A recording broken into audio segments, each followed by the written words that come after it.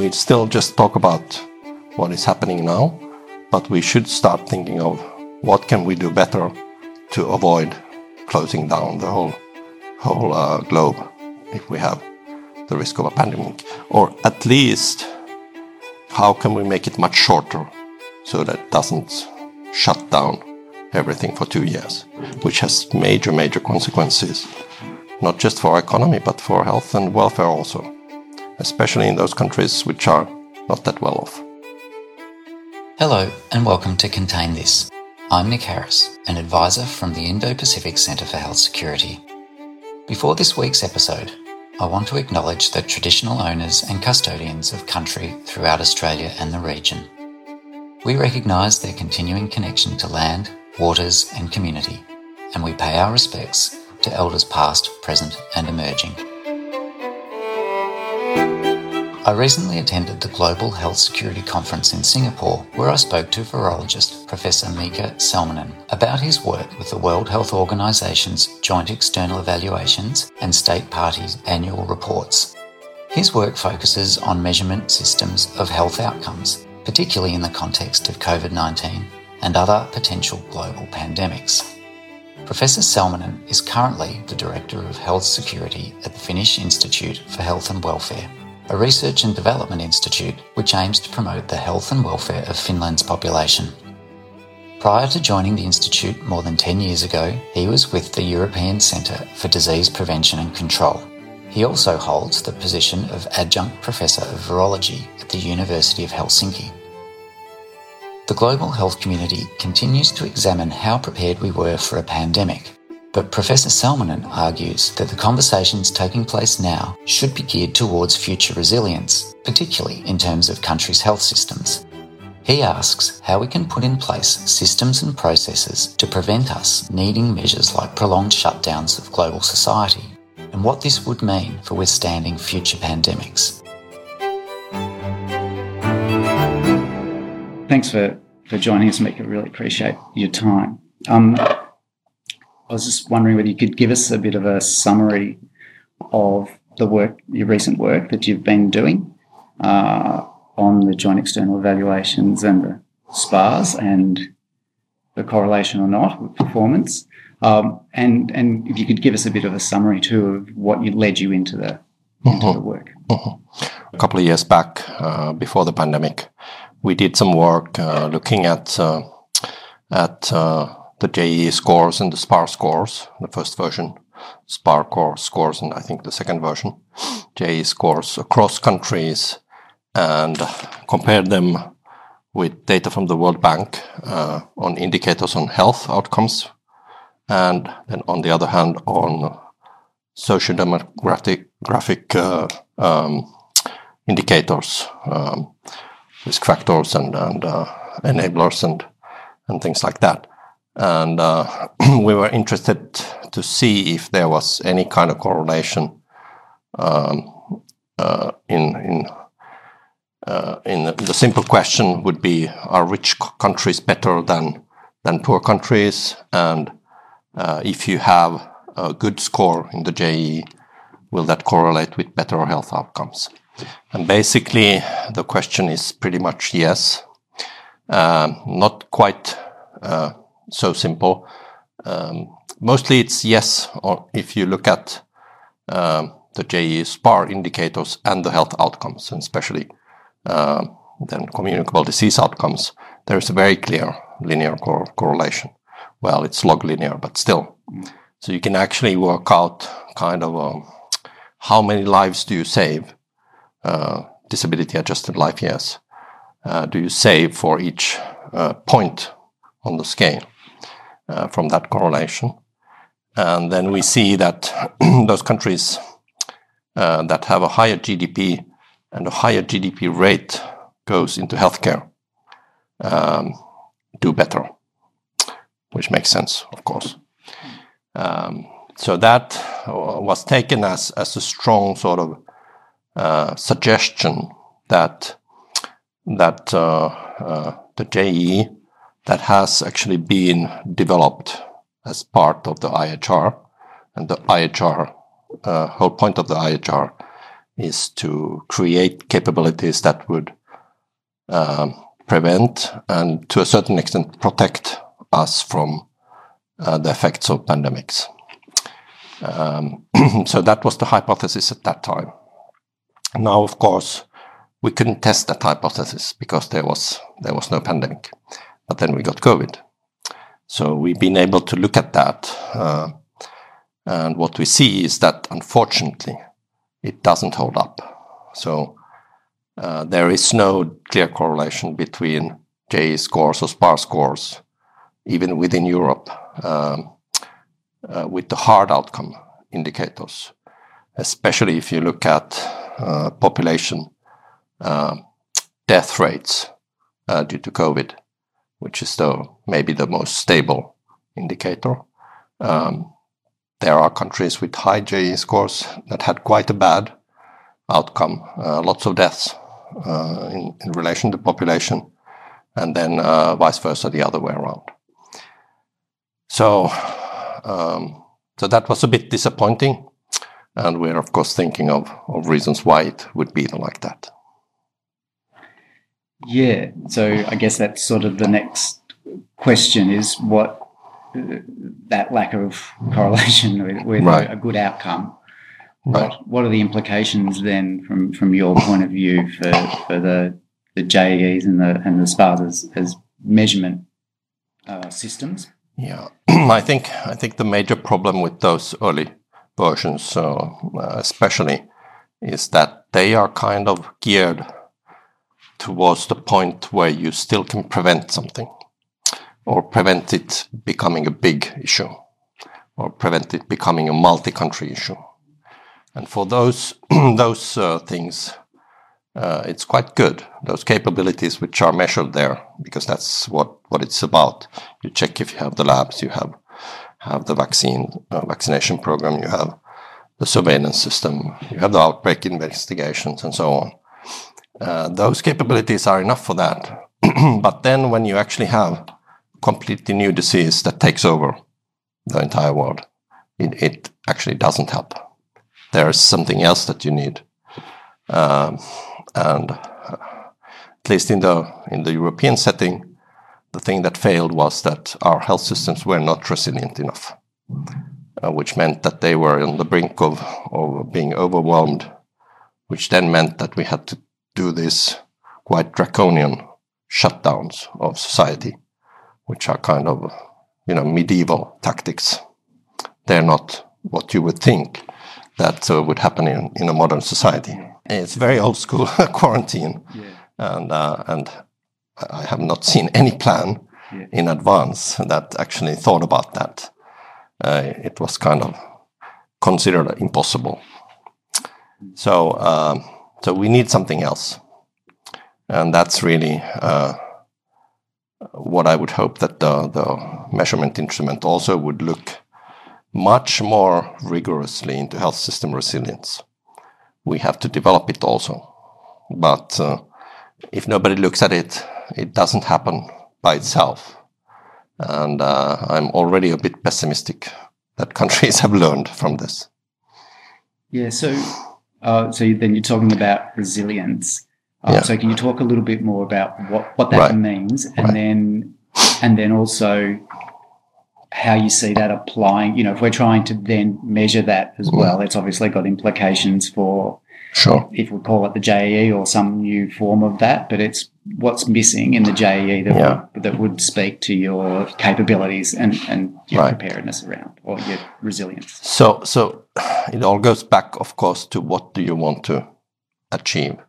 What is it actually that we're trying to do when we are faced with a pandemic? So two things, I guess. One was that we wanted to minimize mortality and morbidity, illness and death. That is kind of hard because it's a new disease. We don't have any drugs. We don't have any vaccines. So you can't do that with those tools. Then we want to make sure that the health system is not so overwhelmed that all other care is jeopardized because you put everything on COVID. And that is where we could do something. We could build a stronger system that would be, and what I mean with resilience is that in the Finnish plans, we kind of expected that, okay, we take the people from other sectors of the health system, people doing other things, not infectious disease management, and we put them under infectious disease management. And that works, but only for a certain time, because all the other things start stacking up. So what we would really need is to do something similar that they do in the defense forces, where the whole defense force is there with the hope that they will never be needed, actually, unless you are an aggressive nation. I don't think Australia is, and Finland certainly is not. So it means that you have to have extra, because if you don't have extra, when the crisis hits, you're in trouble. So I think we have been too efficient with the health systems, and that needs to change if we are serious about not wanting to, repeat the same things with the next pandemic. And the amazing thing is that this was very, very expensive, and I'm not sure it would be more expensive actually to invest a bit more in the health systems. Yeah, so we have to work out a level of redundancy exactly. that is what we need, and that we can continue. Redundancy and some sort of surge capacity, which is not capitalizing on other activities within the health system. Be it then that we have some sort of extra personnel who have some training that can be brought in from other sectors temporarily.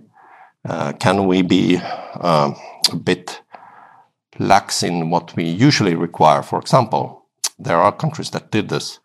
Denmark used people who were quickly trained to do testing and to do vaccination. They were not medical personnel. And they could very quickly then scale up that activity. In Finland, it's legally not possible. And the unions are absolutely against it. And that is a very bad thing in a pandemic, actually. So we could have used students to do this work. Instead, they really capitalized on school healthcare, on dental care, to find the people who do the testing and tracing and all kinds of tasks which you really don't necessarily have to have a medical education. Yeah, okay. And so in terms of then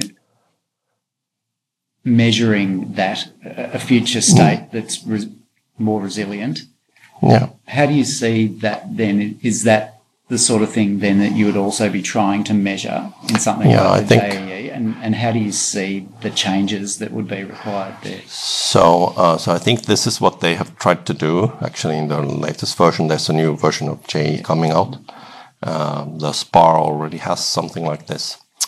To be honest, those tools are kind of crude. And we have too many tools, actually.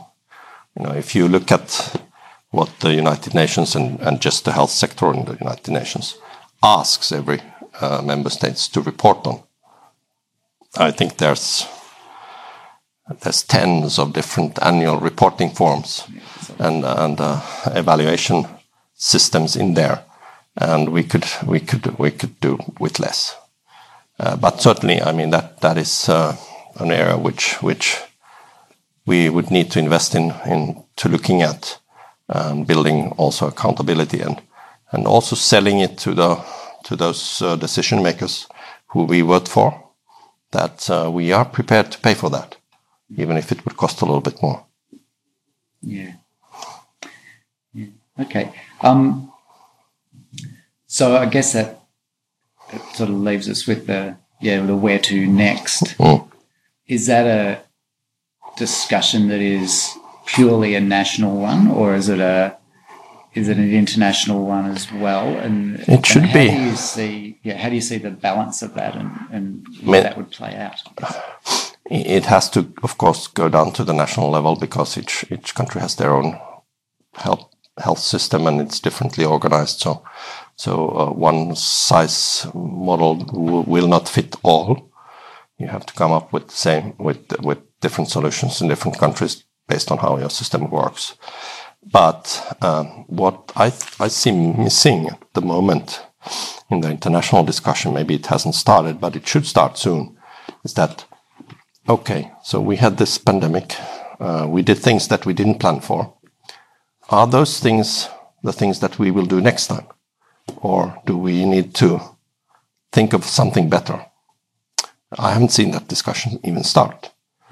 We still just talk about what is happening now, but we should start thinking of what can we do better to avoid closing down the whole globe if we have the risk of a pandemic. Or at least, how can we make it much shorter so that it doesn't shut down everything for 2 years, which has major consequences, not just for our economy, but for health and welfare also, especially in those countries which are not that well off.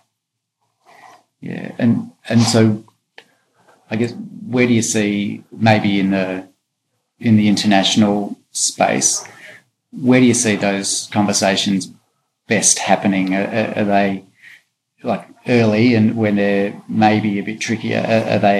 Are they sort of academic conversations, or are they actually in the multilateral space? They would need to be taken up to. Certainly, the academic space needs to chip in because they are independent and they can be objective in a different way than governments can. Often, sometimes they can be over optimistic, but still, that is a necessary part of it. But eventually, it needs to come up on the multilateral fora in the United Nations, also more on the whole of society fora, not just health, because the pandemic was not just a health issue; it was a whole of society crisis. Yeah, and that it sort of leads us in a little bit to. I'm going to ask one of my sort of pet questions or issues. I'm a vet and epidemiologist by training. Yeah. And for me, one of the interesting questions around the discussion now is the balance between prevention, preparedness or detection, and there's some grey around the definitions there, and then response. So I'm curious, maybe in just a very broad brushstrokes, what your sense is of the where the concentration of conversation is around those sort of three elements as we're looking forward from the pandemic. So, I mean, it's quite obvious that before the pandemic, especially, many countries did not have the basic things in place in terms of preventive measures, in terms of actually knowing what is happening. Surveillance and monitoring. That's quite clear. Part of that has actually been remedied. We need to make sure that we still keep it, and we could broaden it so that it's not just COVID, because COVID is just one disease among many others. So that needs to lead to a kind of permanent strengthening of these capabilities across the board in all countries, basically, eventually. But I think there's also the need then to think hard about what we do when we have tried to prevent, but it didn't work, and it's going to happen again. I mean, I think it's over optimistic. Even if we pour lots of money into those preventive tools that we have now, that we can guarantee that there will not be another pandemic in the world. I think that would be naive. So we have to think also on how to manage the pandemic when it happens. Yeah. All right. Well, look, thanks for taking the time to talk to us. Sure. I really appreciate it. Thanks. You've been listening to Professor Mika Salminen from the Finnish Institute for Health and Welfare.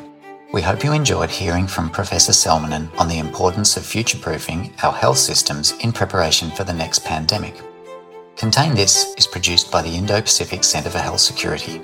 You can follow us on Twitter and Facebook at Centre Health Sec.